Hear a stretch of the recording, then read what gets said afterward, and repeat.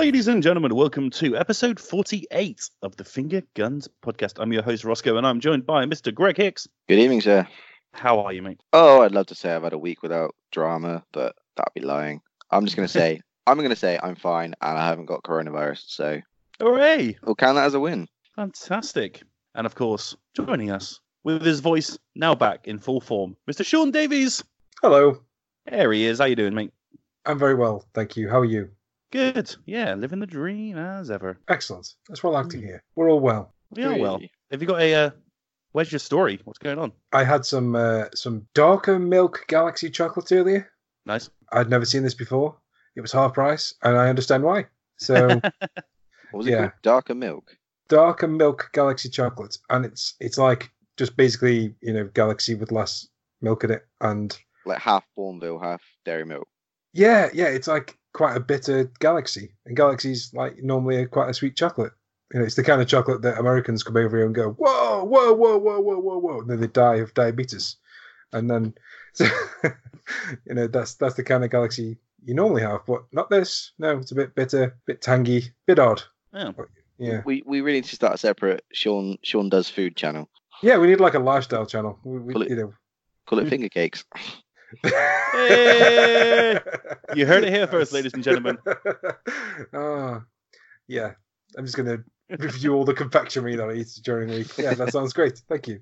Very proud to announce a brand new food podcast hosted by Sean Davies under the Finger Guns umbrella. All right, coming up, we're going to talk about the 20 years of the PlayStation 2, the Back to Game nominations, the Last of Us TV series, and a little bit about Ghost of Tsushima. But first, we're going to go into what we've been playing. So, Mr. Greg Hicks, what have you been playing this week? Well, I have been playing a bit more of the Hunt Showdown, and my review came out yesterday. Yeah, I want to enjoy that game. I really do, but God, it is so unforgiving online. You'd think the human race would join together to hunt monsters, but God no, people are dicks. You're just trying to hunt a monster and you're getting shot, and you get permadeath. So it's like, oh, cool, thanks very much for that. That's my grind gone. So yeah, been playing that. So yeah, reviews up on that. I'm not going to tell you what my score was. You'll have to read it. I got a code for a game called Overpass, which the trailer is complete snake oil compared to what the fucking game is. Oh, is that the first swear of the podcast? Sorry, that's how much I don't like this game already. Yeah, the trailer makes it look like the sort of hill trials that they do in sort of off-road Jeep type things. Bimbling over rocks and weight balancing your vehicle and climbing like motorbike trials, but obviously in four wheels. And there's buggies and quad bikes. The trailer made it look amazing, and I was like, I'm a big fan of Mud Runners, which is a spin-off of like Spin Tires. That wasn't meant to be a pun. So I thought, yeah, great. This is going to be a really good physics-based, not racer as such, but like a technical driving game. And it actually turns out to be a massive pile of shit, which I'm really, really, really, really upset about, because the trailer made it look better than it was. It's meant to be a physics-based racing game, and yeah, there's nothing in it that you can swap the differential in the cars in the buggies from like 2-wheel to 4-wheel to like a lock differential. So it says it's meant to like divert power and transverse the power across wheels to help you climb things, but it doesn't, and you tip over like insanely easily. I've gone around a corner at 30 miles an hour and fallen over. It's like the Robin Reliant of racing games. It's There's your byline. Yeah, and then the quad biking's even worse. If anyone listeners follow me on Twitter, you can see the clip I put up of me on the quad bike just trying to get over a simple obstacle. I just pop off more often than the crash test dummy. You hit one thing and poof, off you go. You overgun a rock, poof, off you go. You lean too far to the left, poof, off you go. You're like, what the grip onto the handlebars, man. Like, what are you doing? So yeah, it's mainly been those two this week. A bit more Division, bit more playing a bit more Resident Evil 2 just to get back into the swing of when the third one comes out, and of course the almighty Final Fantasy VII demo. Now, talk to me about the Final Fantasy VII demo. I was going to let someone else talk about it because I've just waffled on my bit about games. So you've played, haven't you? I have played it, and I think I'm going to be quite interested as to what I think. Yeah. Okay. I'll give a quick what I thought. I mean, obviously I played it at EGX, which was phenomenal, and I managed to beat the queues, which is also pretty fucking phenomenal because that was like Can we just confirm that Greg Hicks was the first person in the UK to play Final Fantasy VII Remake? I don't think. I mean, that would be a grand title, but I mean, to give some. I think I mentioned this on the EGX podcast. I basically didn't mean to, but I got my press pass for day one of EGX, and they just putting me down. They went, "Oh yeah, press are going in that way. So, all right, cool. So I managed to walk around the PlayStation booth to the Final Fantasy VII consoles, and the reps were like, "Do you want to play it?" I was like, "Can I? Am I allowed to?" Like, yeah, sure, fine.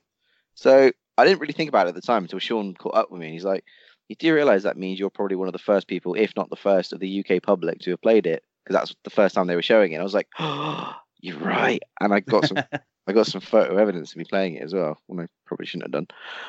But yeah, it's obviously an expansion of that, which I am sold on. But what I'm not happy about is the payment model. But that's not only me that shares that opinion. So yeah, that's what I've been playing. Awesome. Mr. Sean Davies, what have you been playing this week, sir? Or the last 2 weeks? So I've been playing House Flipper, which I sent in a bit of a message about last week. It's still great. It's still fun. It's just a really chilled out game that you basically paint houses and tidy up rubbish, and it's so weird that it just feels so therapeutic to play, and it's a game full of things that I hate doing. So I don't know. Somehow they've made a game about things that I hate doing that I like to play. So just bravo to everyone involved. But one of the things that I've been looking at, so I've been trying to get the platinum trophy because that's who I am, and you have to sell houses to different families. And one of the aspects that I didn't kind of mention last week was the fact that different families have different requirements. So certain kind of people who would buy a house from you prefer like green walls or more bedrooms or less bedrooms. One guy doesn't want a kitchen.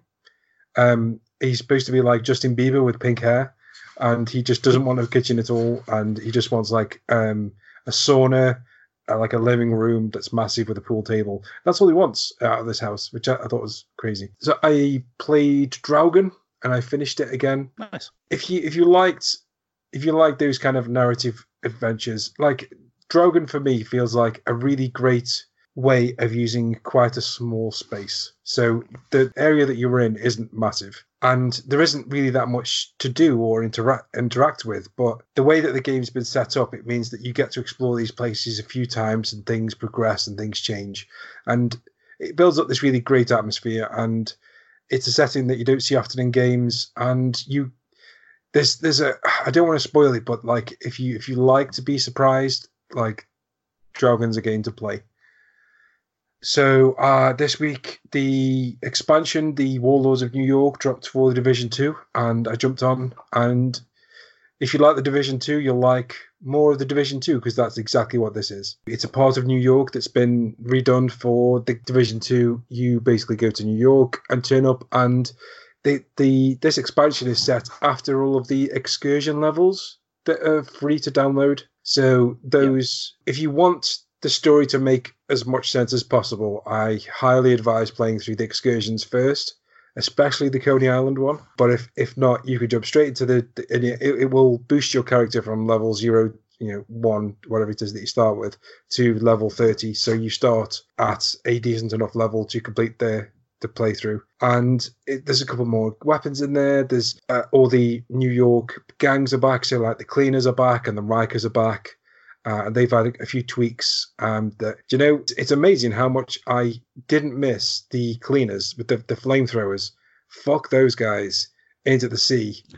Yes. Yes. When you just said Cleaners, I was like, oh, no way, they're back.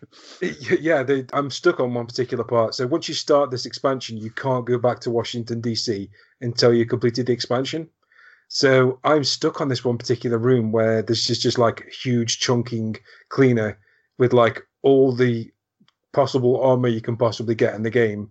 And I've tried it about 15, 16 times now. And even with the signature weapon, which is like the big kablooey thing you get at level 30, I still can't kill him. And I honestly don't know what to do. I'm genuinely thinking that I might have to just like sprint through and like escape the mission and start another one.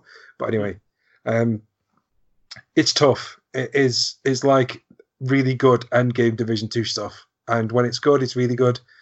There's a really cool level in a prison, which I would highly advise if you like the Division, go out and get the expansion. It's cool. I've been playing something called Hoffrain, which is a third-person hero shooter that released exclusively for the PlayStation 4. And I can tell you now, there's a review on the website, but I'll tell you now, don't go and buy it. It's bad. It's really bad. It's like as bare bones as you could possibly get. and in a game, it's got one mode, one map, and 6 heroes. And despite the fact that it won Best Multiplayer Game at the PlayStation Talents Award in 2017, it doesn't seem to have progressed any since then. So it's a bit of a letdown. I've been playing. Do you know these Ratalaika games that come out for like £2? Yes.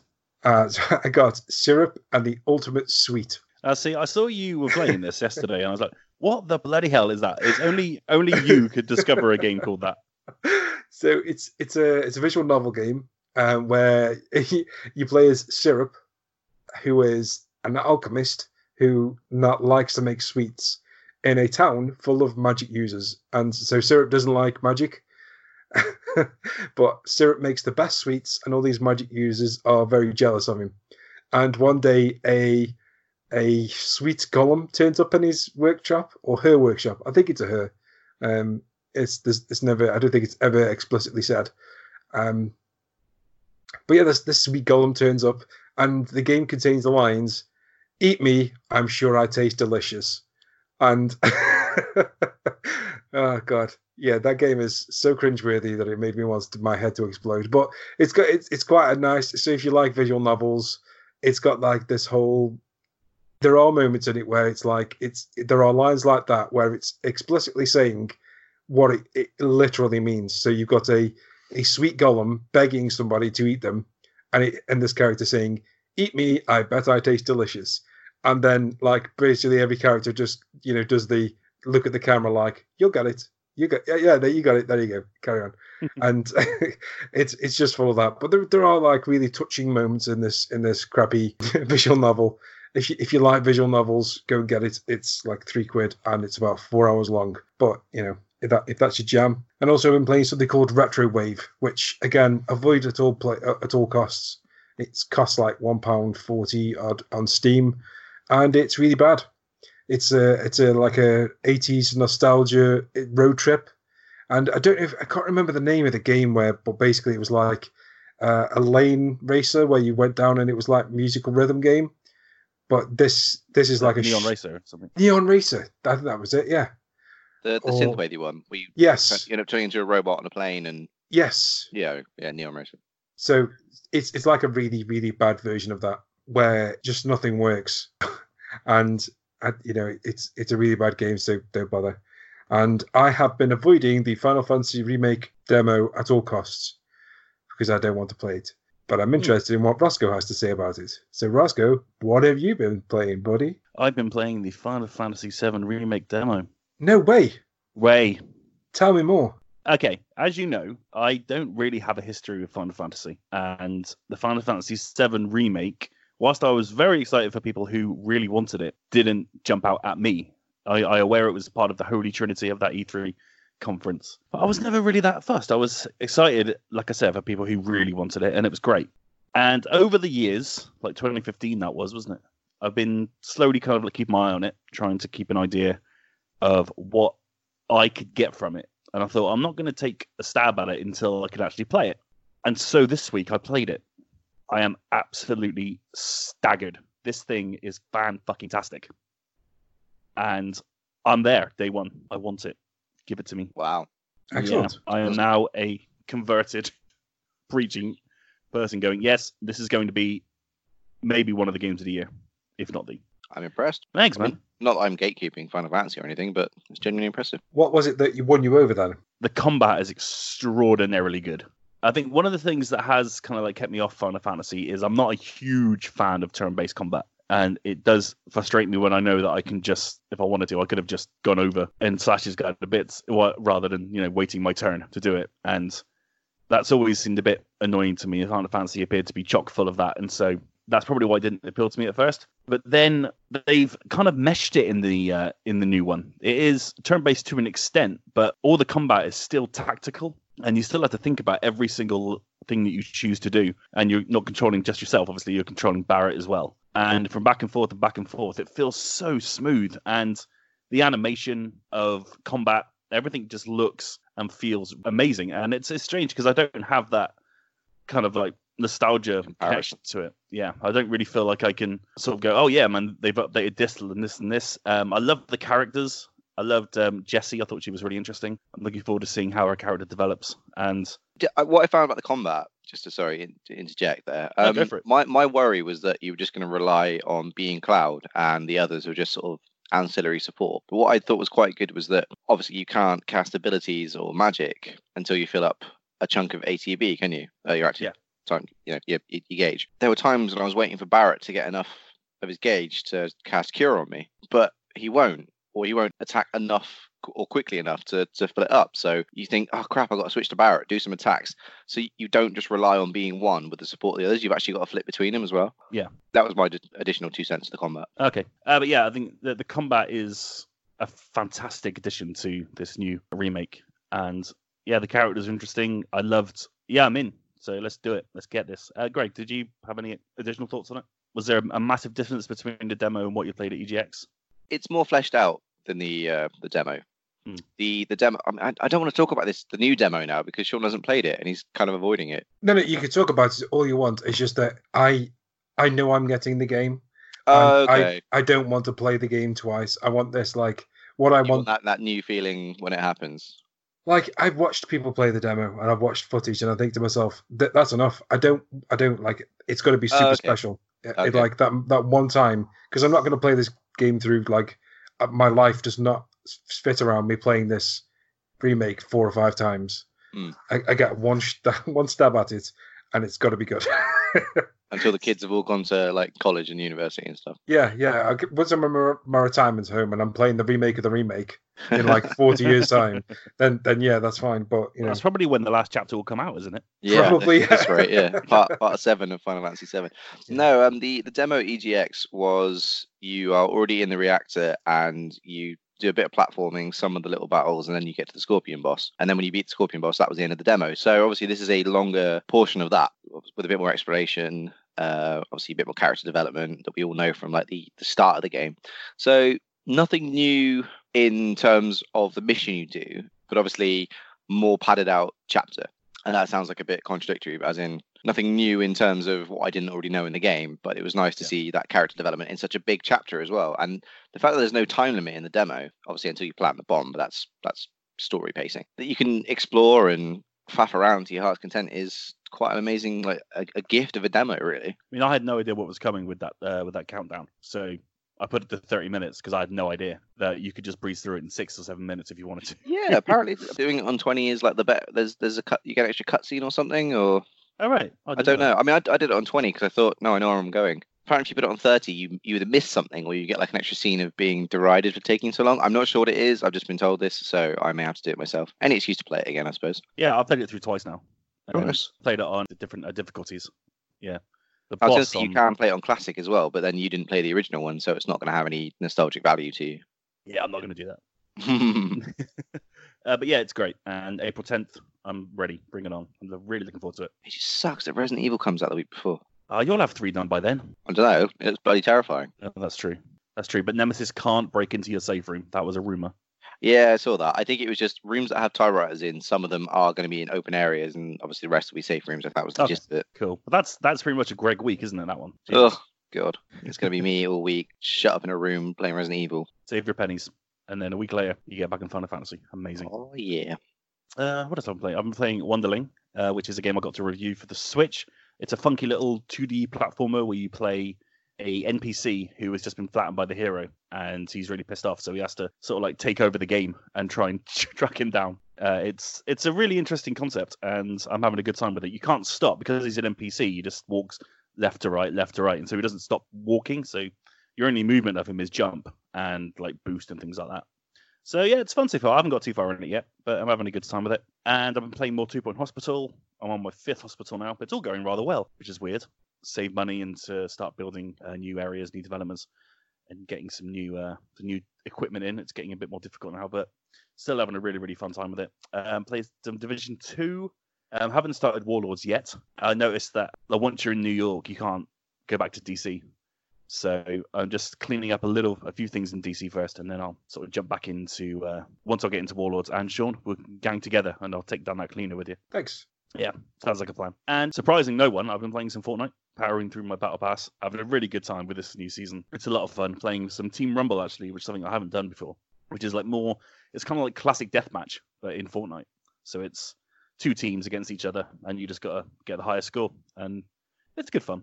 It's pretty crazy once it gets when you're all kind of like convened in the very center. It gets crazy, and there's respawns and stuff, so it's a good time. And that's about it, really. So yeah, quite a busy week. It's kind of weird, isn't it? On Sunday night when we recorded the last episode, it was like, oh, this is quite a quiet week for releases. Like the day after the Final Fantasy demo drops. Yeah, that out of nowhere. Luckily, I had Monday morning off, and every publication was going, "Yeah, we got our hands on it. We got our hands on it." And yeah, just in the middle of reading all these tweets, there was PlayStation saying, "Demo's out today." I was like, "What?" So I was straight on that. I bet you were. Hooray for days off. Yeah, it was like the biggest release of the week. Paul's also been playing some stuff this week. He's not here, but he wanted to let you know that he's been playing Shenmue in my quest to finish them both before starting on number 3. I don't know what it is about these games. They're awful clunky and have the worst acting known to man, but yet so damn addictive, and it feels so good to be back on that world. I heartily agree. He's also said, I have finished the FF7 remake demo, and it blew my mind. Not only does it look incredible, they have somehow managed to retain the core gameplay of the turn-based system of the original and the free combat of the more recent games. It's amazing to see all the scenes and characters fleshed out. I hate the pricing structure Square have opted for, but based on the quality of the demo, I can see myself getting involved, which I hate. Fucking hell, mate, that was a good impression. Oh, thanks, man. There wasn't a lot of knows in there, but yeah, pretty spot on. Cool. I wholeheartedly agree with him about the pricing structure, though. It is stupid. It is. We look forward to playing the final part of the remake in 2049. All right, then. Let's move on to... Ladies and gentlemen, welcome to the most exhilarating, most exciting, most electrifying video game quiz in all the world! Hosting the Finger Guns Trivia Challenge. Lock up your daughters, hold on to your butts, and go absolutely uptown Funkatron for the smoothest cat in the entire podcast cosmos. It's the knowledge himself, Mr. Sean Davies!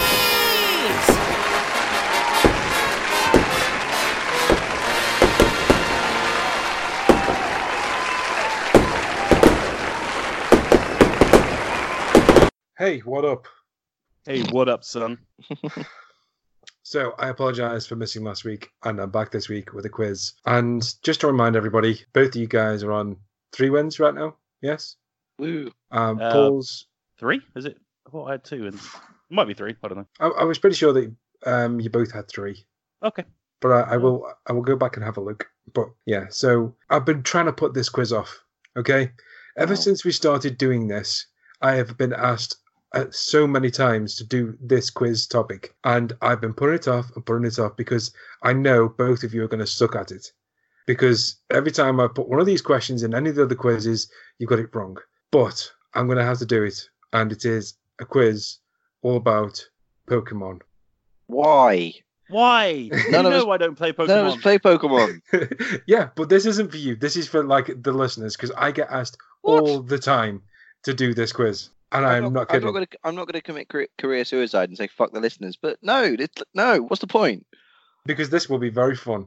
It's just going to be, it's just going to be like I don't know Amon. It's all it's going to be. Pass. No idea. Oh, Yes. that one. Okay. No, I don't know it. How Yes. much has Sarah paid you to do a Pokemon quiz? Sarah's not paid me anything yet. Yeah. Okay. The check is in the mail, obviously. Oh, I see. You got to deliver first. Okay, so if you've never done this quiz before, I'm going to ask the guys 10 questions, and towards the end of the quiz, we're going to get the answers. And whoever wins, you never know. Right? You've got no Paul here to upset the voodoo, with his, I'm not going to win this, guys. I've got 12 out of 10. And so we'll see how this goes. Paul got 12 out of 10 on a Pokemon quiz. You know something's messed up somewhere. Yeah, he was just really good at Google. So, anyway, right. Are you guys ready? No. I know you're not, but Can it we're only be doing this 5 anyway. questions? No, there's going to be 10 questions, and I'm going to... Just one question. I have made these questions as simple as I possibly could, okay? Like, these are my first Pokemon quiz questions, okay? God. Okay, question 1. I'm not even writing these down. I can't be asked. I'm just gonna wing it when it comes to later on. Question 1. In Pokemon Red and Blue, who gives their player their first Pokemon? So question 1. In Pokemon Red and Blue, who gives the player their first Pokemon?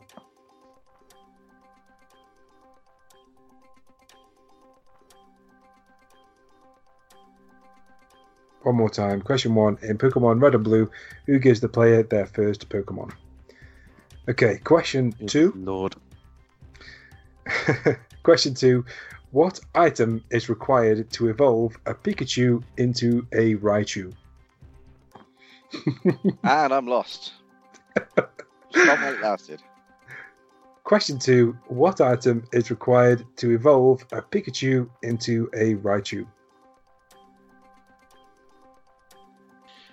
Let me just text Sarah real quick. I'll be right back. Okay. Question 3. Which Pokeball has the best catch success rate? Is it A, the Great Ball, B, the Ultra Ball, or C, the Master Ball?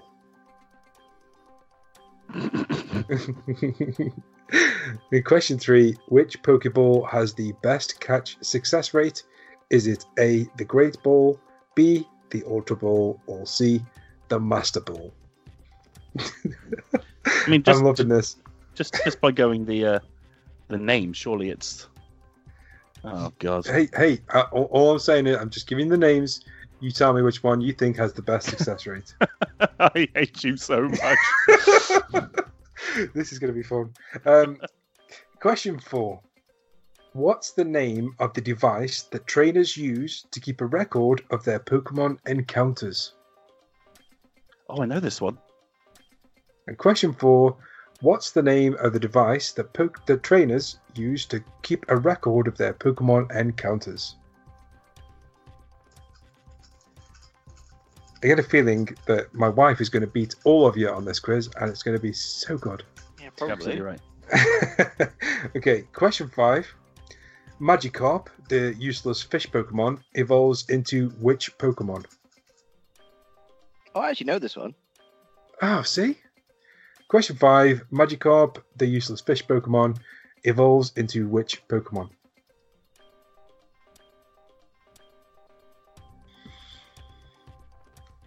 Okay, question 6. How many Pokemon badges can you earn by beating gym leaders in each Pokemon game? What is that typing sound? Is that you, Greg? That is That my was rabbit. That's my Oh, rabbit okay. eating. Yeah, sorry. No, sorry. Oh no, I can't even be bothered to cheat on this one. Question 6. How many Pokemon badges can you earn by beating gym leaders in each Pokemon game? Question 7. Mewtwo was created as a clone of which Pokemon? And question 7. Mewtwo was created as a clone of which Pokemon?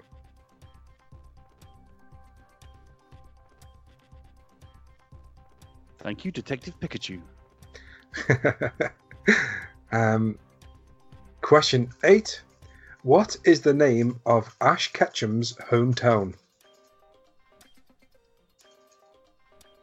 Question 8. What is the name of Ash Ketchum's hometown?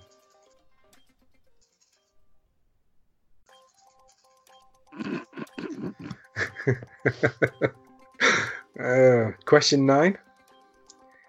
Name one of the 3 starter Pokemon from the second generation of Pokemon first seen in Pokemon Gold and Silver. Just one of the 3. You can name any of the 3. Can I give you a letter from one of the names? No. Ross, do you want to go on strike? Question 9. I mean- Name one of the 3 starter Pokemon from the second generation of Pokemon first seen in Pokemon Gold and Silver. Go on strike if you like. I'll give a point to Paul. Sure.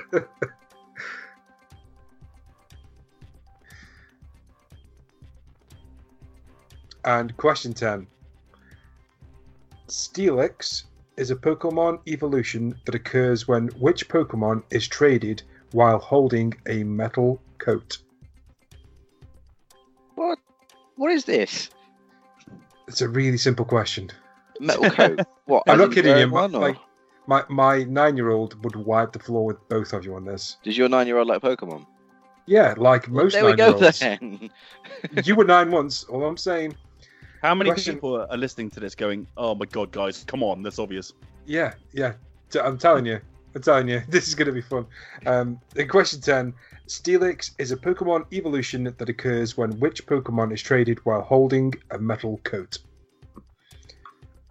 And that was all 10 questions. There are people that come on this podcast and I'd like to think that we're quite informed and that we know what we're talking about. And, we have a impassioned but also knowledgeable view of the industry. And you've just blown that to bits. Do you know what I like the most is the fact that, everybody has their special subject. Yeah. But yeah, Pokemon just seems to be the grey area for everybody, like the blind spot. And I can't wait to see your answers, to be honest.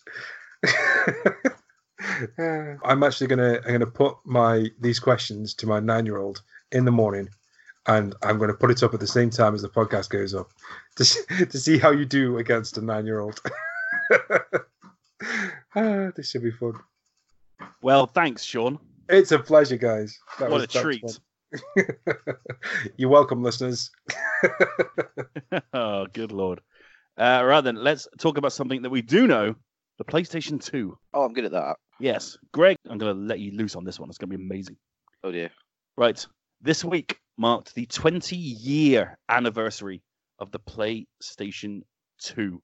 And there's not much more to it than that, but we want to get in and talk about some of our favorite memories of the console, things that we remember fondly about it, maybe not so fondly, and some of your favorite games. So, Greg Hicks, let's go. Ooh, right, okay. I mean, for one, there's a massive catalogue of some of my favourite games on there anyway. You've got Shadow of the Colossus, Metal Gear Solid 3, that's about it. No, Bouncer, Def Jam Fight for New York. I mean, there's just so many on there that are amazing. And Zone of the Enders 2, I mean, I could wax lyrical, but I kind of did sell half my collection, which is a bit sad. Ghost Hunter, which I bet you guys didn't play. Nope, silence all around. No, I did not. No. Oh, it's a great game made by Sony Cambridge. Yeah, I've got some very fond, specific memories, though, segue into how expensive memory cards were. I didn't have a PlayStation 2 to start with. My friend, Bondi, used to bring his round. And we rented the Bouncer, because I was really looking forward to it. And if you aren't aware, the Bouncer is like a 3D sort of fighting force, Streets of Rage type thing, where you play as 3 bouncers and you take on this big corporation. There's more to it. There's robots, there's giant space satellite things, and it's Squaresoft, so it's bananas. But yeah, it had, I don't want to say permadeath because that wasn't a thing then, but it didn't have a continue system. If you died, you died. So we didn't have a memory card. They were like a rarity. We also rented a game called Extermination, which was like Resident Evil in an Antarctic base. But yeah, he crashed out, but I remember staying up from sort of when he came around at 6 p.m. and I stayed up till about 7 a.m. playing the Bouncer and finally finishing it because I didn't want to die. I didn't want to turn the console off because I wouldn't be able to continue. So I just carried on playing that. One of my fondest memories, though, was Resident Evil Code Veronica came with a demo for the first Devil May Cry, which, cool. yeah, which is probably why Resident Evil Code Veronica sold quite well. Because Devil May Cry was this hot new IP that was going to be amazing, which actually came off the back of a failed Resident Evil 4 iteration that was too supernatural, so they made it, Devil May Cry. And have you guys ever played the first one? Yeah. Yeah. Do you remember? Have you guys played the fifth one? No. No. Okay. In the first one, there were these enemies called Shadows, which were like panthers. They were just like demon cat type things, and then you damage them enough times. And they like transform into spikes and shoot across the map at you, that kind of thing. And when you damage them, they expose a core that you need to keep hitting till it destroys. My friend, Toby, funny enough, we used to just keep playing it, taking on the cat enemy because it was like the last bit of the demo.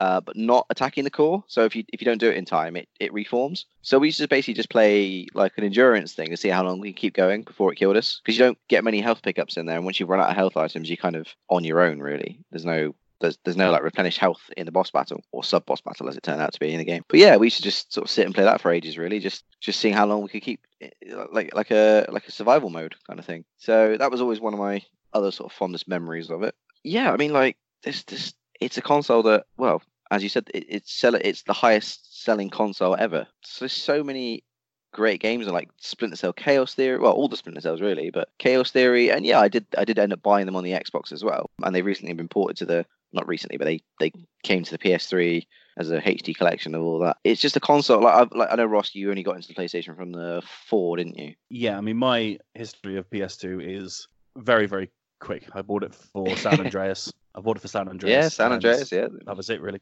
I was very Xbox focused at that time in my life.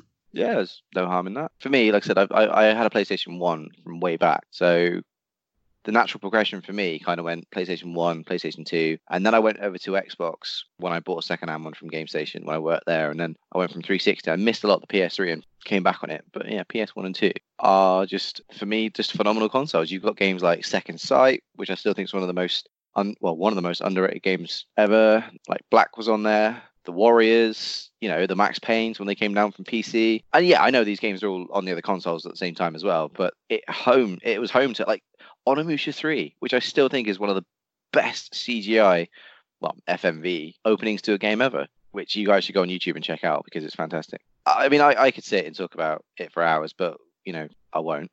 There's so many games on there though that they're games that have been ported to other consoles that people can play. You see the Hitman games like Hitman Silent Assassin, and Contracts, and they've been ported since. But they found their feet when they came down from PC onto PS2, and that for me is where a lot of love for these franchises started. And the fact that they could play PS1 games as well. When backwards compatibility wasn't so much about rinsing people to buy next versions of games. It was just, yeah, sure, run your PS1 games on it, it's fine, with upscaling and quicker loading times, which when you're playing something like Resident Evil with the doors was a fucking godsend. So yeah, it's 20 years old, but it's still a fun console.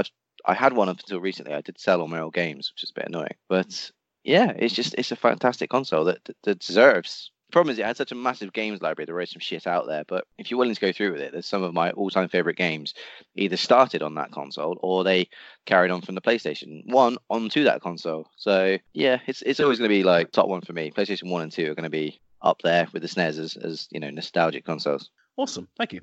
It's all right. I went a bit sort of glassy-eyed then and just drifted off into Nostalgiaville. Those were the days. For stress and finances and all that kind of shit. Indeed. Well, I would have been 13 when the PS2 came out. We would have been, yeah. I mean, you're only a few months younger than me, aren't you? Yeah. Well, October. You're October. Yeah. Yeah. So you're only like 3 months younger than me. So yeah, we would have been 13. Uh, Glory days. Do you remember how much PlayStation memory cards cost though? They were like 40 quid, weren't they? Yeah. Yeah, it's amazing now, isn't it, when you look at it and you go, wow, that much for 25 megabytes. Yeah, or when you go into I know you can't go into CX, but I know when you go into CX, they haven't forgiven you for the mess you made with the chicken.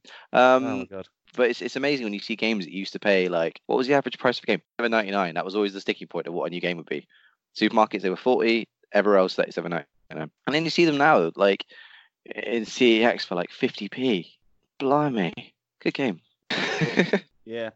Sean, what are your lasting memories of the PlayStation 2? I was thinking about this the other day, and we had a shop in Stoke. It was called Another World, and that was your indie version of Game back in the day. And it was a horrible hole. It had they constantly had incense burning, and they had Slipknot posters and all kind of weird shit all over the walls all the time. But upstairs they had basically a second-hand games market, and I just always remember going in there, and this was kind of the days before the internet kind of blew up, and everybody knew about every game, and there was trailers and all that kind of stuff, and you used to go up and just take a punt on a game. And I remember playing Extermination. It was like a Frost version of Resident Evil. Yes, I'm glad I wasn't talking bollocks and you remember it as well. Yeah. I remember, because the thing is, I also played the X-Files game at the same time. Oh yeah. And there was a part of it that was really similar, and I just remember thinking, is this the same fucking game? But anyway, it was just so great that there was such a massive variety. I just think back to those days and think I can't remember any game that I bought on the PS2. And I'll be honest with you, I also had a lot of pirated games because my mum and dad were super cheap. So I had so many games, but I can't remember one bad one. Not a single bad PS2 game. 13, Ape Escape. There's just it was like a console that was just full of variety and mostly good games. And I think that that the fact that it's the best-selling console says a lot. There's been other consoles just as good, but I don't think with as much variety and with as much quality as that had. It kind of tells, you to think about what we used to do back in the day. You used to have cheap books and memory cards and go to second-hand shops with absolutely no knowledge of what we were going to buy. We'd walk in with 3 games and walk out with one, and we'd it doesn't matter because this game is going to be good. because it's a PS2 game, and that's all that mattered. And it was just, those were the good old days. I feel like I'm talking like Paul right now, but like I just think back to those days, and I think to myself, like, maybe my quality filter has changed over time, but that whole generation was just quality. And I genuinely can't think of many bad PS2 games that I played. Even the fucking movie tie game. Can you remember Agent Hugo? Did anyone else? Hugo, not Hugo the Troll. Yeah. They used to be the ones that used to play on Live and Kicking, didn't they? Used to phone in for and go left, right, Yeah. and there'd be like a massive delay. Yeah, I remember the Hugo games were on the PS1. There was one on the PS2 called Agent Hugo, and my friend gave it to me, and he said it's terrible. And I spent, no word of a lie, like full days playing that game, and it was probably terrible. But back in the day, like, you think about the movie tie-ins back in those days, like, they were good. PS2 movie tie-ins were really good. Yeah. I mean, the Warriors. I've already championed it, but the Warriors was great. Yeah, we had Godfather. Yep. There was a Scarface game. Scarface. There was Reservoir Dogs, which was all right. There was. Yeah. Yeah. There was Catwoman. Sorry, I didn't hear that. Say that louder for me, Greg. I know, because then it's almost like invoking it. It's invoking it in people's minds. I don't want to curse them with it, but yeah, there was. But yeah, that generation, that the whole console was like quality. The iToy, man, it was one of those consoles that kind of like, and I'll admit that most of the games that I got were pirated, and I didn't get to see box art and stuff. I just got a list from a guy that worked in a factory, and he just provided us with Goldie discs to put in the PlayStation, and they worked. And sorry, I've just had another one. Sorry, Karen. Yeah, go on. No, I was going to say, because I obviously said that about the Devil May Cry demo with Resident Evil. Who can forget fucking the Metal Gear Solid demo? Yeah, that came with Zone of the Enders, and I mean that's the only reason Zone of the Enders sold, because the first one was a good idea but wasn't great, and Zone of the Enders 2 is fantastic, by the way. Yeah, I remember do you remember there was a PXM or PSM magazine that came with the video of the Metal Gear Solid 2 trailer. And I must have watched that and wore it to death. It was like 30 minutes, and it was just insane. It was all the tanker stuff, so it didn't give away anything then. And then again, Toby and I were just playing the Metal Gear Solid 2 demo for donkey's years, and that was amazing. Like the physics in it, everything was just It's weird. Like, you look back at the way they used to get us to buy games, and it was like magazines with stickers, or demo discs, or tapes. Like, those were the way that the idea now of sticking a videotape to a magazine, everyone would be mental. Yeah, Kojima. Or memory card stickers. Do you remember those? Oh yes. Yeah, you could get like game related memory cards, so you could write your name on it, or you could write what saves are on there. Yeah. And I actually did have a friend who put like Final Fantasy VII, Resident Evil 2. He wrote the saves on there. I'm like, what? Oh yeah, me too. Them? And he's like, I said, what if you delete them? He's like, no, I just buy another memory card. Like, all right. Yeah. The moving icons for memory card for saves. Oh yeah, that was so good. I don't know if you had your console chipped, right? No, because I'm a good boy. Okay, so anybody who had their console chipped, I have got a chip PS1, so I can't really talk. Anyone who had their console chipped will know the fear between switching the PlayStation 2 on, seeing the whoa, and then that second of black afterwards, when you're not entirely sure if the PlayStation 2 is going to load or not. Do you remember the red screen? The red screen that used to say, "Please insert a PlayStation 2 format disc." I don't know if you ever had this in your short time working with Ross, but did you ever have anyone come up to you and go, "What's a format disc?" And it's like, no. It means the PlayStation is the format, and it means it wants one of those games. It means that you're trying to put like an Xbox game in, and they're like, no, it says PlayStation 2 format disc. And what do I need to format? No, it doesn't mean format the console. It means the format is the console. That's the platform, and it wants a specific PlayStation 2 disc, which means you've obviously tried putting in a bootleg game or something, or it was like when the PS2 Slims came out and they couldn't play the purple back discs, for example. Yeah. And they're going, yeah, but can I buy a format disc? Like, oh my god! Getting like repressed retail nightmares. Oh, bless your cotton socks. Yeah, I've done my time. Haven't we all? I remember very fondly from that era going to Pink Planet, or as we know it as Games Exchange, In I forgot it in- was called Pink Planet. I That's always what knew it it as a was. Games It's a- Exchange. It's Pink Planet Games Exchange, isn't it? Pink Planet Games Exchange, yeah, which is And still there. And crack pipes. Yeah. How is it still going? I'll never know. But Still selling crack pipes. Sorry, water. What are they called? Water things? Water vases, something like that? yeah. Yeah, Water vases. BB guns and all kinds of shit. This is not an advert for this shop. I would avoid it. My lasting memory of that generation, like I said, I mean, I bought a PS2 for San Andreas because they were exclusive to PlayStation at the time, which I think was a major part of its appeal to a lot of people. Having 3 in Vice City and San Andreas all on the same system. And I remember having it on Xbox eventually. It came in the double pack, San Andreas and Vice City. Yeah. Yeah. So that Oh was cool. no! It was 3 in Vice City. Oh, that's right. Yeah. It was in that silver foil double pack thing, wasn't it? Yes, it was all purple on the inside. It was really nice. Yeah.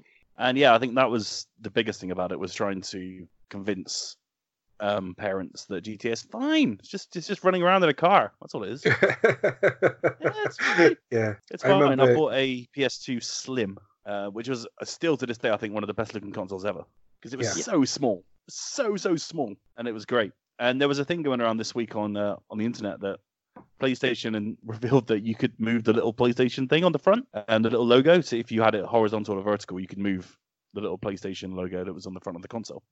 Yeah. And I discovered that almost immediately. I was amazed that there was a lot of people that never knew that was a thing. Yeah. I remember getting it. Just not OCD. I'm not mocking people with OCD or anything like that.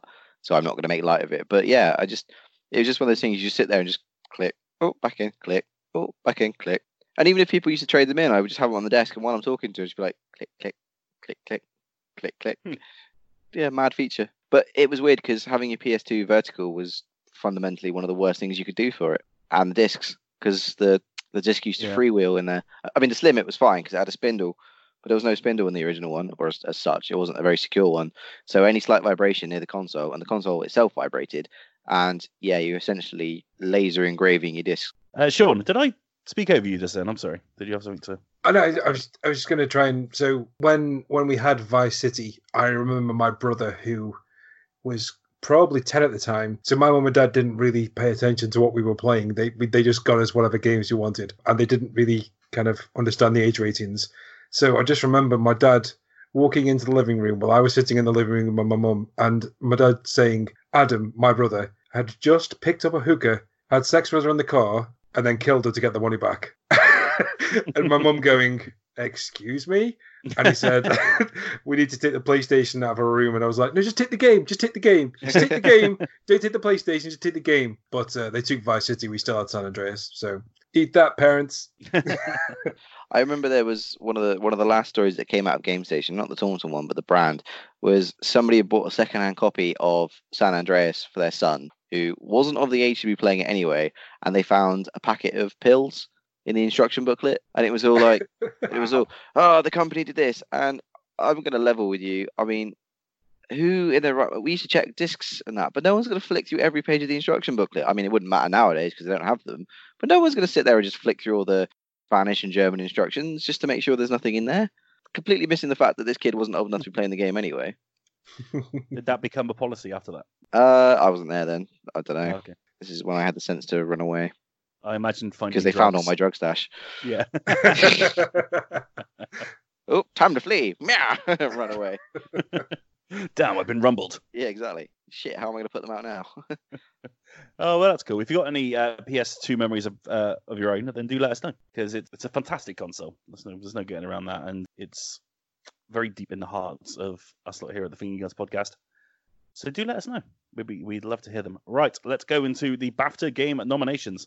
Now, I'm going to run through these very quickly, because there's still a fair bit to talk about tonight. It's been a very busy week in the old gaming stratosphere. Okay, so the BAFTA Games Award, which is taking place on the 2nd of April, so long as the virus doesn't overtake London. In animation, we've got Call of Duty Modern Warfare, Control, Death Stranding, Luigi's Mansion 3, Sayonara Wild Hearts, and Sekiro Shadows Die Twice. I'll ask each of you who should win out of that for animation. Call of Duty. Call of Duty Modern Warfare. Why not? Why not? I'm gonna go for Sekiro just because the combat animation looks very flush, especially with the counters and the sword strikes. And I don't know if you guys follow. I'm just slightly divergent. If you ever see, he's called like Sunny Legend on Twitter. He does gifs of like very cool action shots, from games like Devil May Cry, Monster Hunter, and stuff like that. And when he was doing he or she, I don't know, when he was doing the Sekiro ones, and you see some of the amazingly like split-second timings and sword battles, and I just think, yeah, that's pretty cool. I'm too busy trying not to die to notice that, but yeah. I'm going to go for Control in that one because good shout. when you cleanse a room and the room sort of goes back to normal with its like blockiness, I love it. It's really, really cool. Yeah, good shout. Artistic achievement, we've got Concrete Genie, Control, Death Stranding, Disco Elysium, Nikes and Bikes, and Sayonara Wild Hearts. Any of the above. All right, cool. They Pick all one. deserve that. To be, I mean, I'd probably pick Concrete Genie because I think that's quite an artistic game. But I genuinely, any of them could win, and I'd be happy. Yeah, Greg. Control for me. I'm not going to go Death Stranding because meh. But yeah, I think Control. Out of the games that I played on that list, Control just for its. I mean, I love the Alan Wakeverse Remedy world, so yeah. Yeah, I'd either go Control or Concrete Genie on that one because Concrete Genie is such a beautiful game, and yeah, it deserves some recognition. It seems to be ignored in the pantheon of great PS4 exclusives, and it shouldn't be because it's great. But yeah, like Sean said, it's a fantastic category. Audio achievements, we've got Ape Out, which is brilliant. The soundtrack's fantastic. Call of Duty Modern Warfare, Control, Death Stranding, Jedi Fallen Order, and Untitled Goose Game. Why? Because honk, I guess. Because honk. I mean, we all know Call of Duty's going to win it, isn't it? It always bloody does, because it sounds. But it's depictions of modern warfare. No, Star Wars for me, just because lightsabers with the voing, and the voing. Exactly. See, I'm going to go with Control, and I think it deserves it because the audio in that game is just sublime. Like, you know, all the sound effects, but especially when like the whole whispering when you get somebody next to somebody who's got the hiss and stuff like that. It is so atmospheric. They've done such a good job with that game in the audio department, so I think they deserve it. But again, I haven't played Ape Out, and I wish I had, so yeah, maybe. I'm just going by the list they have on the BAFTA website. So next up is Best Game. Let's just jump straight to it, I guess. Control, Disco Elysium, Luigi's Mansion 3, Outer Wilds, Sekiro, and Untitled Goose Game. Sean? Control. Okay. Greg? Oh, tough one for me. I do love Control, but I do love Sekiro. Sekiro for me, I think. Okay. I would go Control because I haven't really played anything else except for Untitled Goose Game, but that's not Game of the Year. Come on, let's not be stupid. It's just not nomination though, doesn't it? You know, oh yeah, for sure. It's basically brought back comedy games as a genre, so it's done well. Yeah, I mean, yeah, it's a great game. And it was a phenomenon on launch. But come on now, let's be real. British game, Dirt Rally 2.0, Heaven's Vault, Knights and Bikes, Observation, Planet Zoo, and Total War 3 Kingdoms. Greg? Well, of the ones I played on that, it's going to have to be Dirt because, I mean, I know Rally is a worldwide thing, but for me, it was just watching old Rally is like a quintessentially British thing for me. I used to watch it with my dad, so I think that one, that's a personal choice, but I mean, as they all are, I suppose. But yeah, I think for me, Dirt, just because it's nostalgic, I guess. Cool. Sean? Knights and Bikes all day. Yeah, I agree. And it's the only one that I played, so Knights and Bikes it is. Bravo. Debut game, we've got Ape Out, Death Stranding, come on now, Disco Elysium, Katana Zero, Knights and Bikes, and Manifold Garden. Sean? Anything but Death Stranding. Okay. Greg? No, I'm going to say Death Stranding on this one, just because the audacity of the concept behind it. And we haven't had a game like it, and we haven't had anything since. Although there are now like not walking simulators, that's the other genre. Similar kind of games now popping up on Steam because people just boshed them all together. Yeah. I mean, for the smoke and mirrors, pomp and bluster, snake oil bullshit, it's still a unique game, and I was very much on board until I finished it. So yeah, Death Stranding. I'd go Katana Zero in that one. Nice. Awesome. Good shout. My opinion will change when that comes to Xbox as well. Okay. It's not far off, is it now? Was it announced? Oh, sorry, I'm getting it mixed up with Pedro. Yeah, no, Katana Zero hasn't been announced yet. I'm just being optimistic because Pedro came over. Okay. Evolving game. We have Apex Legends, Destiny 2, Final Fantasy 14, Fortnite, No Man's Sky Beyond, and Path of Exile. Sean? I'd love to see No Man's Sky, but I think it's going to be Fortnite. Mm-hmm. I think it will too. I'm not saying it deserves it, but I think that's probably where it's going to go. Greg? I haven't played a lot of No Man's Sky, but I'd love to see that just because, you know, they've weathered the storm and come out a better game. But as you say, they're going to vote for Fortnite, aren't they? Yeah, because it's fun. Shut up.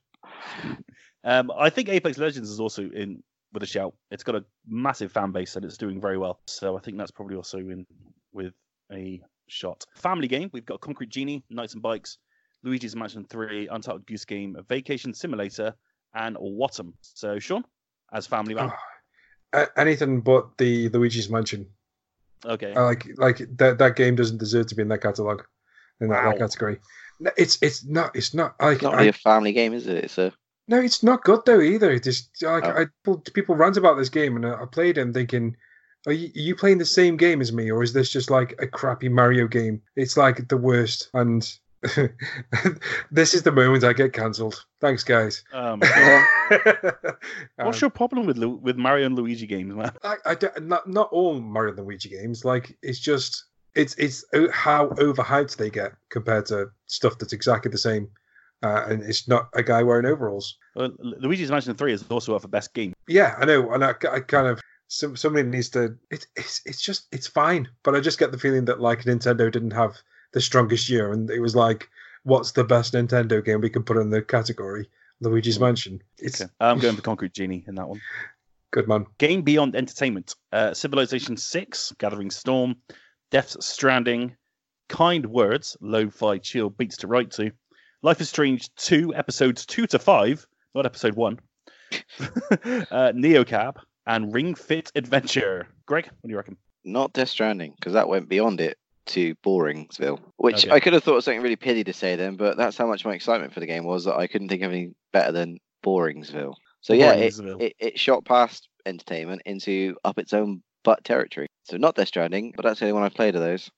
Okay. Sean? Kind Words or Neocab are both very good. Yeah, I haven't played any of these yet, sadly, but I know people love Kind Words, and I love the concept behind Kind Words, so I hope that wins. Game design, Baba Is You, Control, Disco Elysium, Outer Wilds, Sekiro Shadows Die Twice, and Wattam.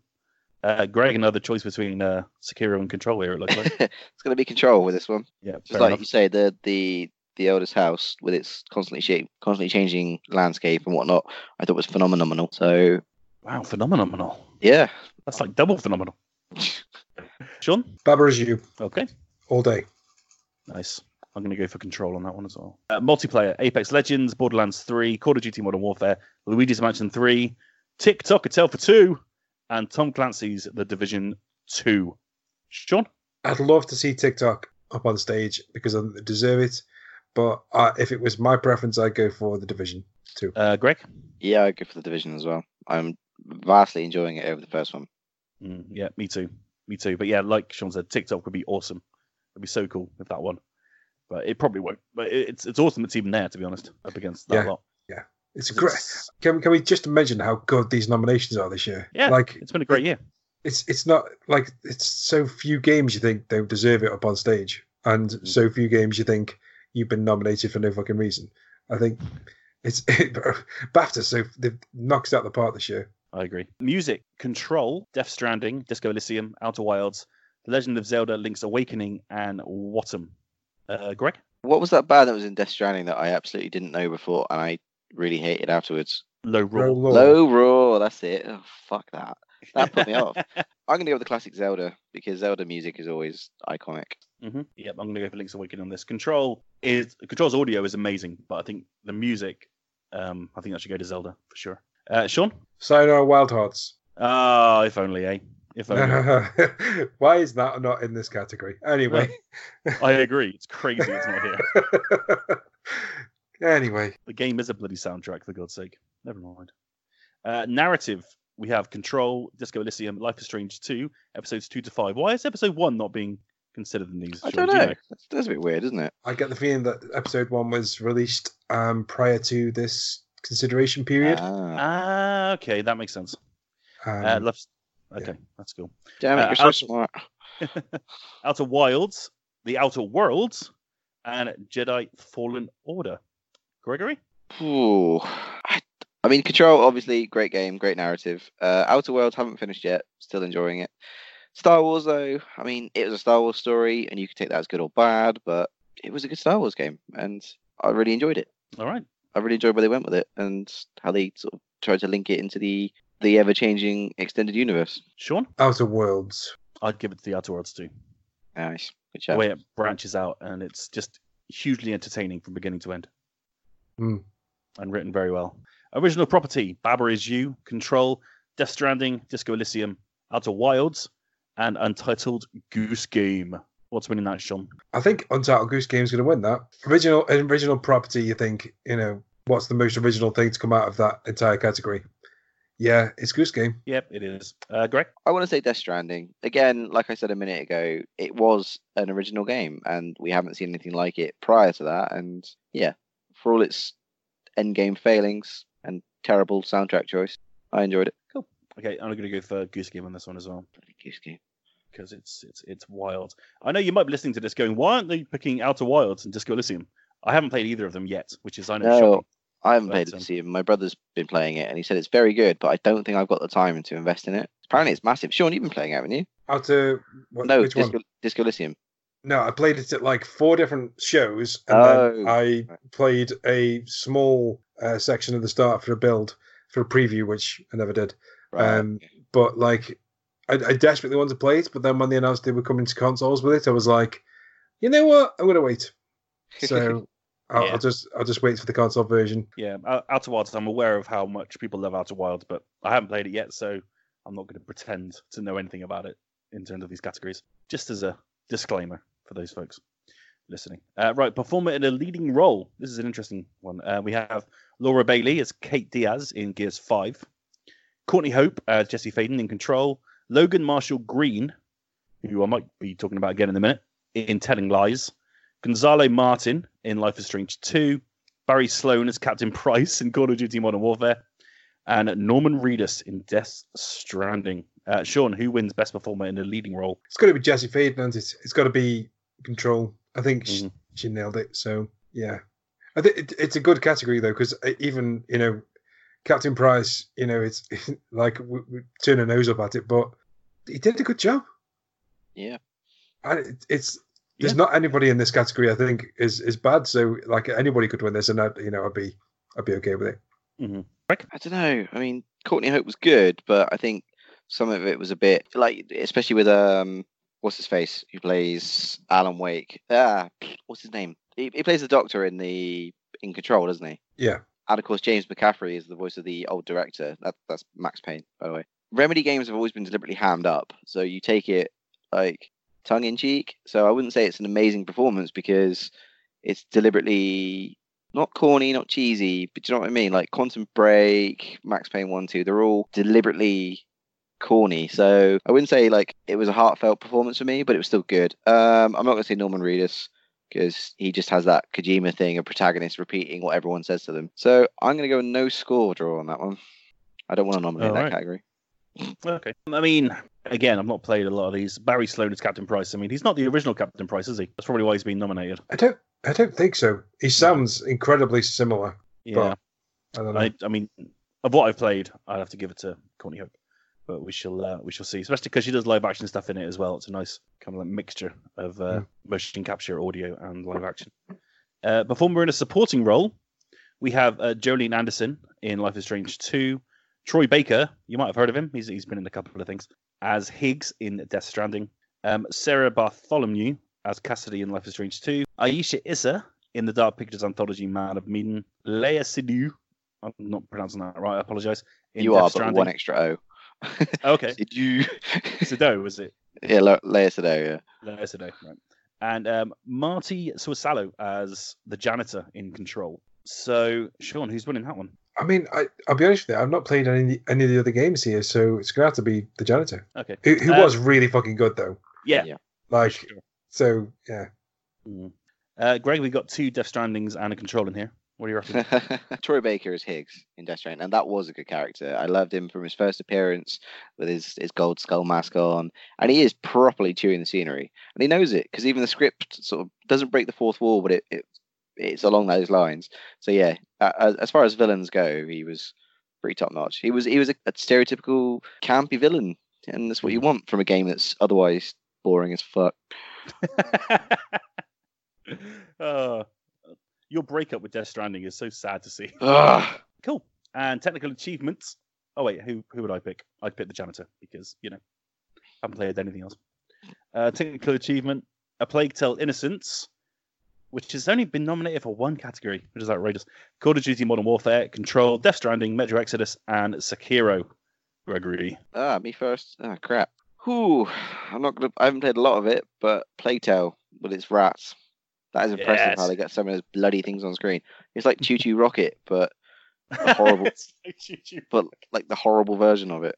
That's fantastic. Sean? Same. I will triple that. Third it. One of those. Now, if that doesn't win on the night, like we've cursed it. So if any of you are listening from the studio, I'm so sorry that we cursed it because that's the only thing we've agreed on, and we've obviously jinxed it. So I'm sorry. Oh, sorry. Asobo Studio, we love you, really, honest. But yeah, and you're making a sequel, so I'm very excited. I'm looking forward to it. Get better voice actors. Can you imagine how it's going to look on PS5? Oh, goodness me. And finally, mobile game of the year.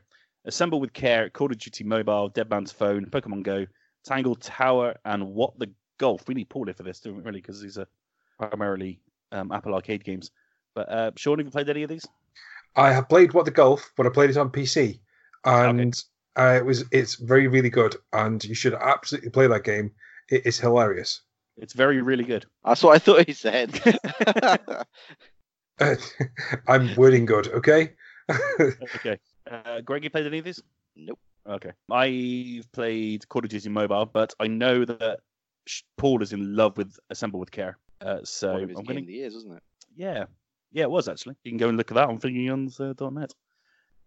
So I'm going to go for Assemble with Care, but this one is voted for. This is the only one that's voted for by the public. So I'm going to take a stab that Call of Duty is going to win it. Oh, that's embarrassing, isn't it? Yeah. Oh. Call of Duty or Pokemon Go, I reckon. Is Fortnite not in this category either? It's not, no. That's interesting. Very You played interesting. it on mobile. Jesus Christ. Yes, I have. Ugh. I'm not sure you play Fortnite on mobile. You just land on the island and become fodder for everyone else. You just stand still because the frame rate is too low. Yeah. Oh, it's so bad. So yeah, those are the BAFTA nominations. It's a very, very good year. And yeah, I guess we're looking forward to seeing if A Plague Tale can cause the biggest upset and just win everything because they've forgotten to put them in other categories. That's assumedly what's going to happen. They're just going to turn up and go, oh yeah, best game as well. Take it. All right, let's move on to some TV news. And HBO and Naughty Dog are making a Last of Us TV series coming, assumedly, in 2021 or something like that. But there's not much to go on right now. All we know is that Neil Druckmann is serving as executive producer and possibly a writer as well, which is very good news. And there's no casting or anything yet, so I thought we'd be fun to just go down sort of dream casting for Joel and Ellie and what we'd expect from a Last of Us TV series. So, Sean, what do you think about this news? Are you looking forward to a Last of Us TV series? I'm not entirely sure because I've not really played much of the game. Oh God, of course. I always forget that. But I just assume that you played it. I am intending on playing it very soon. But the only thing that I can really add to this conversation is that Neil Druckmann tweeted today, because it was International Women's Day, he started to list off some of the female characters that were going to be in the TV show. And it looks like it's going to be at least both The Last of Us and The Last of Us Part 2. So it looks like it's going to be not just a self-contained thing. And he's blanked out some of the character names. So some of the female characters' names are blanked out in like white blocks. Yeah, So- that's the character that's in Part 2, isn't it? The one that was in that trailer. There was like clipper wings. That really unsettling, uncomfortable trailer. Yeah. No one knows what that character is yet, so they blanked it out when they first announced her. So I'm assuming that's the same character. Oh, interesting. Yeah, to be honest with you, I'm excited. You know, if HBO, they've got a ton of cash. they make expensive TV shows and they do them normally pretty well, apart from the endings of them, which is fine. But you know, Well, now at the end of one of them, I can't think of another HBO ending that I've ever watched and thought, yeah, that was satisfying. have you seen Watchmen? I have not. No, Oh, it's perfect. mate. I don't have enough time in the day for these kind of things. It's what's it on? Is it on Sky Atlantic or something? Yeah, Is it on a streaming service? no, because it's on HBO, so it'll be Sky Atlantic over it. Okay, I'll figure it out. Yeah, it's absolutely stunning. And sorry, that's about it. Really, you just go watch Watchmen because it's amazing. Okay, well, that's my 2 pence for the Last of Us TV show. Who would you want to play as Joel and Ellie? I don't know. I genuinely don't know. Like, and I'm just going to say, Nolan North. Fuck you, Nolan Troy North. Baker. Fuck you. And Billie Eilish. There you go. But I don't fucking know, do I? Mate, that would be a direction. That would be a direction for the show to take. I ain't got a clue of it, so educate me. Come on. What are yours? Mine is for Joel, Logan Michael Green, who was nominated for Telling Lies. That dude, I think he might be a bit too young for Joel, depending on where they are in their timeline. But if you Google him and you look at him and you go, oh yeah, he could be a good Joel. Ellie, if you've seen a film called Booksmart, which I recommend you should because it's incredible. It's on Prime Video now. There's an actress in there called Caitlin Dever, and she is phenomenal. And someone dropped her name in on a Twitter thread the other day, and I was like, oh shit, yeah, that'd be amazing. So if it's not her, I'm going to be furious now. Those are my two picks, Logan Michael Green and Caitlin Dever. Not Troy Baker, apparently. Just Nolan North, take over Troy's role. You got to do it. Greg, Last of Us TV series, what do you think about this? Well, I'm going to sound like a right miserable bastard, but I'm always really cautious when they try adapting works like that into TV shows or films. But I don't want it to be a story about Joel and Ellie. I want it to be something in that universe, perhaps.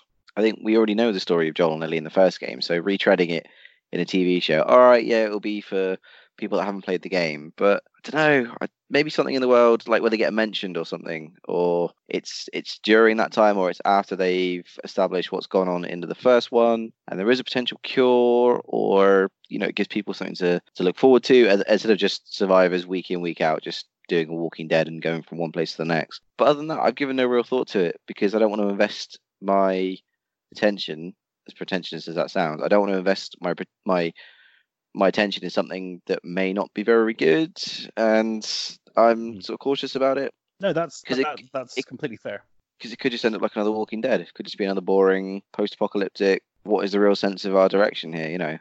Well, I think I read about that somewhere. I think someone else had kind of like similar apprehensions about it. About The Walking Dead is just about surviving, isn't it? It's not really about anyone or anything. It's the same formula. They go to a new place. They inevitably fuck it up. I mean, I think The Last of Us is more about Joel and Ellie than the walkers or the clickers and things like that. I think there's going to be a much sort of like far-reaching story between those two, which the TV show can invest in, because I've always been that person of like, I always champion, if they're going to adapt something, tell a new story in the world rather than the one that we've already played. And I get that completely. I think that's a very wise thing to do. I think that films like it's a weird comparison, I know, but films like Sonic haven't just told a story that you could see on Sonic Boom before or anything like that. And I'm glad that it's not a movie. At least I'm glad that they have time to flesh out a story. And whether or not it's going to be a retelling of the first game, I don't know, but I guess they'd have to, wouldn't they? Because they have to set up Ellie and the fact that she is immune, and I don't know. But yeah, I get what you're saying. A TV series based in that world, but not about Joel and Ellie. Yeah, I'd be up for that as well. But it definitely looks like that they're focusing on Joel and Ellie for now anyway. It'll be interesting to see how this affects the games and whether it does so in the same way that it did for The Witcher. Because obviously that Witcher show hit Netflix, and for like 3 weeks solid, The Witcher 3 was the most played game on Steam. It became the most downloaded game on PlayStation 4 for that month, despite it being like 2 years old. It'll be very interesting to see if it kind of propels this series back into, obviously not back into, because it's probably going to release around the same time as Part 2 at this rate. But, yeah. It'll be interesting to see what it does to popularity. Okay. See if people pick up the second one. Yeah, that will be interesting. I think it'll be fine. Is The Last of Us on Steam? No. Not that I know of. No, I don't think it's going to PC yet. Do you think it will? Maybe. It makes sense for Sony to be punting all of their older games to PC just before they release some new console, because you're going to get the PC players jumping on. Yeah. They want the sequels that are exclusive, so, it makes sense. Cool. Okay. Well, that's The Last of Us TV series, which is due sometime in the future. I like the fact that Neil Druckmann's very heavily involved is a good sign, I think. And we shall look forward to that. Very, very quickly, Ghost of Tsushima got itself a release date. It's June 26th. How is everyone's hype levels for Ghost of Tsushima? Really high. I'm hoping it will bridge that gap between sort of Sekiro, not so much in difficulty stakes, but I mean in that look and aesthetic and that kind of thing, and a Tenchu game that we're inevitably never going to get. So I'm pretty keen off the back of Sekiro for this, and the fact that it's coming out in June as well. And I had my doubts it was going to be a PS5 title, so that it's coming out in June has just made me like mucho excito. Mucho excito. Yeah, I'm going bilingual today. Okay, I like it. Sean, are you excited for Ghost? I am. I love Sucker Punch games. Despite their flaws, and I'm quite looking forward to this one. Oh. It's dropping at exactly the right time because it's before the saving window for a new next gen console. Really, isn't it? It's like gives you if the next gen consoles are coming out like October, November, it gives you a couple of months. So it's like maybe the last big exclusive for the PS4. So we'll see. Yeah, and it comes a month after The Last of Us. Yeah. So it'll be interesting. Yeah, cool. I'm looking forward to it. Right, last up, we have Sean's Indie Corner.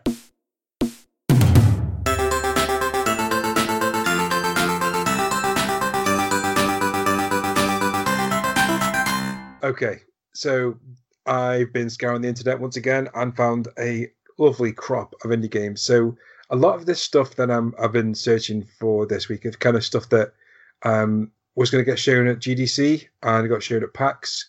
So there's stuff that you might not have heard about or might have heard about like a long time ago, but it was due to be shown again and isn't going to get another showing because of what's happened with the coronavirus and stuff being cancelled. So the first one, I urge you 100% go to Twitter and find the GIFs of this game because it looks mind-blowing. It's called Skate Story. And it's by it's a game by a guy named Sam Eng. And if you want their Twitter, it's at by Sam Eng, E-N-G, or at Skate Story Game. And basically, it's a skating game that uses the mechanics from Skate 4, from the Skate series, not Skate 4, obviously, but you skate through the underworld. So basically, you're like skating through the 9 levels of hell. And it looks brilliant. It's got kind of a super hot aesthetic to it. And you could do tricks, but the idea is to basically get from one end of a level to another by, jumping over like burning ruins and white bridges of rubble and stuff like that. It looks crazy good. And this guy is just like, he's developing it on his own and it looks amazing. So definitely go and check that one out. So the second one is Dangerous Driving 2. So this game was announced like 2 weeks ago. And if you liked Burnout, you might have heard of the original Dangerous Driving, which is from Three Fields Entertainment. They are a group of guys that used to work on Burnout and then went out to make their own studio. They just did a couple of indie games like Danger Zone, and then they made Dangerous Driving, which is basically a indie version of Burnout. They are doing a sequel. It's releasing this year. It's open world, and it'll have all the same mechanics that you can expect from a Burnout game, but it'll be on an indie budget. They do have a bit more cash to do this game, so it's probably going to be bigger and better than the original. And I'm quite looking forward to this because I've been missing Burnout a hell of a lot. And I don't know about you guys, but I'm itching for another Burnout game, and this might fill that hole admirably. The next game is called Ghost Runner. So this isn't technically an indie game. It is being developed by a small studio, but they're now signed up with 3D Realms. But basically, when this podcast is finished, go and Google Ghost Runner and look at the trailer. Because basically, it's Mirror's Edge versus Blade Runner, and it's all about wall running and samurai action skills, and it looks insanely good, like crazy good. I would absolutely 100% recommending you go and see that because it just looks phenomenal. I saw the trailer come out. I saw the trailer come out of PAX, and one of my friends said you need to see this game because he suspects he's probably going to come to Rezzed. So he sent me the trailer, and I was just like, "Fuck me, that game looks brilliant." But it's basically like everything you can expect from like a Devolver game. So like twitchy gameplay, but mixed with Mirror's Edge and with a cyberpunk aesthetic. It looks really great. And the last game is called VII. And I'll be honest with you, I've got a bit of a sweet spot for games that kind of use like British mythology and stuff like that in their games. And this game is a third-person action adventure, and it's set all about it involves Celtic folklore, and it's kind of like a medieval adventure but with kind of magic and stuff. And you'll be fighting weird stone monsters and exploring lovely green ruins, but it also carries a message about deforestation. And you're in this magical forest, and you're exploring this environment that's been damaged and destroyed by an onslaught of machines. You find this magic tree, and basically it's by the studio called Studio Mutiny, and it's their first game, and it looks really, really good. So if you want to go and check that out, it's called SAI, SAI, and it looks really cool. So they are the indie games for this week. I guess I can't put it off any longer. It's time for the quiz answers. Okay, are you guys ready? Okay, question 1. In Pokemon Red and Blue, who gives the player their first Pokemon? Roscoe? Is it Ryan Reynolds? It's not Ryan Reynolds. It's so close, though. Oh, man. He's an attractive guy. The answer is Professor Oak. Ah, so close. So close. Question 2.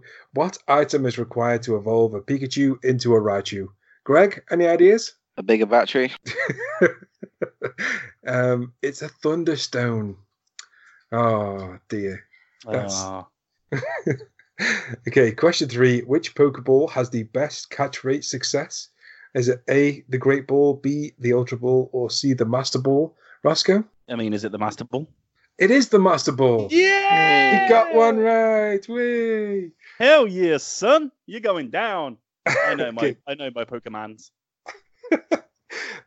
Question 4. What's the name of the device that trainers use to keep a record of their Pokemon encounters? Gregory? Pokedex. Pokedex is correct. 2 in a row. Let's go. Question 5. Magikarp, the useless fish Pokemon, evolves into which Pokemon? Roscoe? Gyarados. Gyarados? Gyarados. Yeah, that one.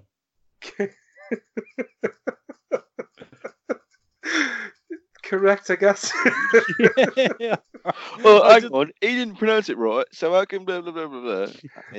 Mate, I'm not going You can hear it. You Sorry, can hear I it. don't know how to pronounce You can hear it from London, can't you? I can hear an account on Twitter getting ready to to storm to Greg's defense because I gave Ross a point for not pronouncing Gyarados right. Okay, question 6. How many Pokemon badges can you earn by beating gym leaders in each Pokemon game, Greg? 6. It's 8. Oh no. Question 7. Mewtwo was created as a clone of which Pokemon? Roscoe? Mew. Mew is correct. Thank you, Pokemon Detective Pikachu in cinemas. I mean, the clue's kind of in the name on that one. Yeah. Just let me have this one. Okay, question 8. What is the name of Ash Ketchum's hometown? Greg? I don't know. That's not an onomatopoeia. I don't fucking know. You don't know. Okay. Roscoe, any ideas? No. Okay, it's Pallet Town. Yeah. Pallet. Oh, of course it will. Question 9. Name one of the 3 starter Pokemon from the second generation of Pokemon. First seen in Pokemon Gold and Silver. Roscoe, have you got anything for this? I'm just going to go for a random Pokemon. Eevee? No. Arg. Greg? No. No. Okay, you could have had Chikorita, Cyndaquil, or Totodile. Okay, Yeah. great. Well done, guys. Question 10. Steelix is a Pokemon evolution that occurs when which Pokemon is traded while holding a metal coat? Greg? I don't know. Roscoe? Same. It's Onyx, the big rock snake. Okay. Well, The you big guys... rock snake. You say that like that means anything to me. Do you know what? It's so nice to have like such a massive gap in your knowledge. Every quiz from now on will be Pokemon related. Okay, tot up them scores. Toss up the scores. Tot up the score, yeah. And Roscoe, how many did you get? I got 4. Greg? 1, 2, 3, 4, 5. Thank fuck we don't do a tiebreaker. Jesus Christ. Oh. Well done, Greg. You got 5 out of 10. Dear listeners, if you managed to beat Greg's score of 5 or Roscoe's score of 4, please do let us know on the social media channels. And if you did enjoy this quiz, please do let us know what subjects you would like next time. Maybe Ape Escape, maybe Magic Pockets, maybe just the games of the Bitmap Brothers. Oh, man. Congratulations, Greg, I guess. Shallow victory. Shallow victory. That's still half correct. That's a good solid knowledge of basic Pokemon info. Well, it's just winging it, really. Well done. Right. Thank you, Sean. What a treat. It's a pleasure. I hope that people enjoy that on the listens. Right then, let's go to Out This Week. And Out This Week, you got a big old Xbox One exclusive. Ori and the Will of the Wisps is finally making its way out on March the 11th. So do crack on with that. I'm sure we've got to hear from Greg next week how that is. Yeah, I'm going to give it a go. Sweet. Neon City Riders is coming to PS4 and PC on March the 12th. DJ Max Respect V is coming to PC on March the 12th. And Bless Unleashed is coming to Xbox One on March the 12th. March the 13th sees Mecho Tales come to Xbox One, and Langrissa 1 and 2 come to PS4 and PC. So yeah, a massive week once again. But Ori and the Will of the Wisp is finally out next week, so that's very exciting for y'all Xbox One and PC owners. Well, ladies and gentlemen, that does bring an end to this week's Finger Guns podcast. Thank you very much indeed for listening. Don't forget you can follow us on all the socials everywhere. Every single one is in our description below. Thank you very much indeed for listening. It is goodbye from Mr. Greg Hicks. Goodbye. Goodbye from Mr. Sean Davies. Bye. And goodbye from me. Sassy Sean Davies. I think that's the first time in 48 episodes you haven't said toodles. They Yeah, were so morally outraged that Paul stole it and appropriated it. that's it. It's Paul's now. You're just going to get a disgruntled bye. Bye then, I guess. The fuck. And goodbye from me. Thank you very much indeed for listening. We'll see you next time on the Finger Guns podcast.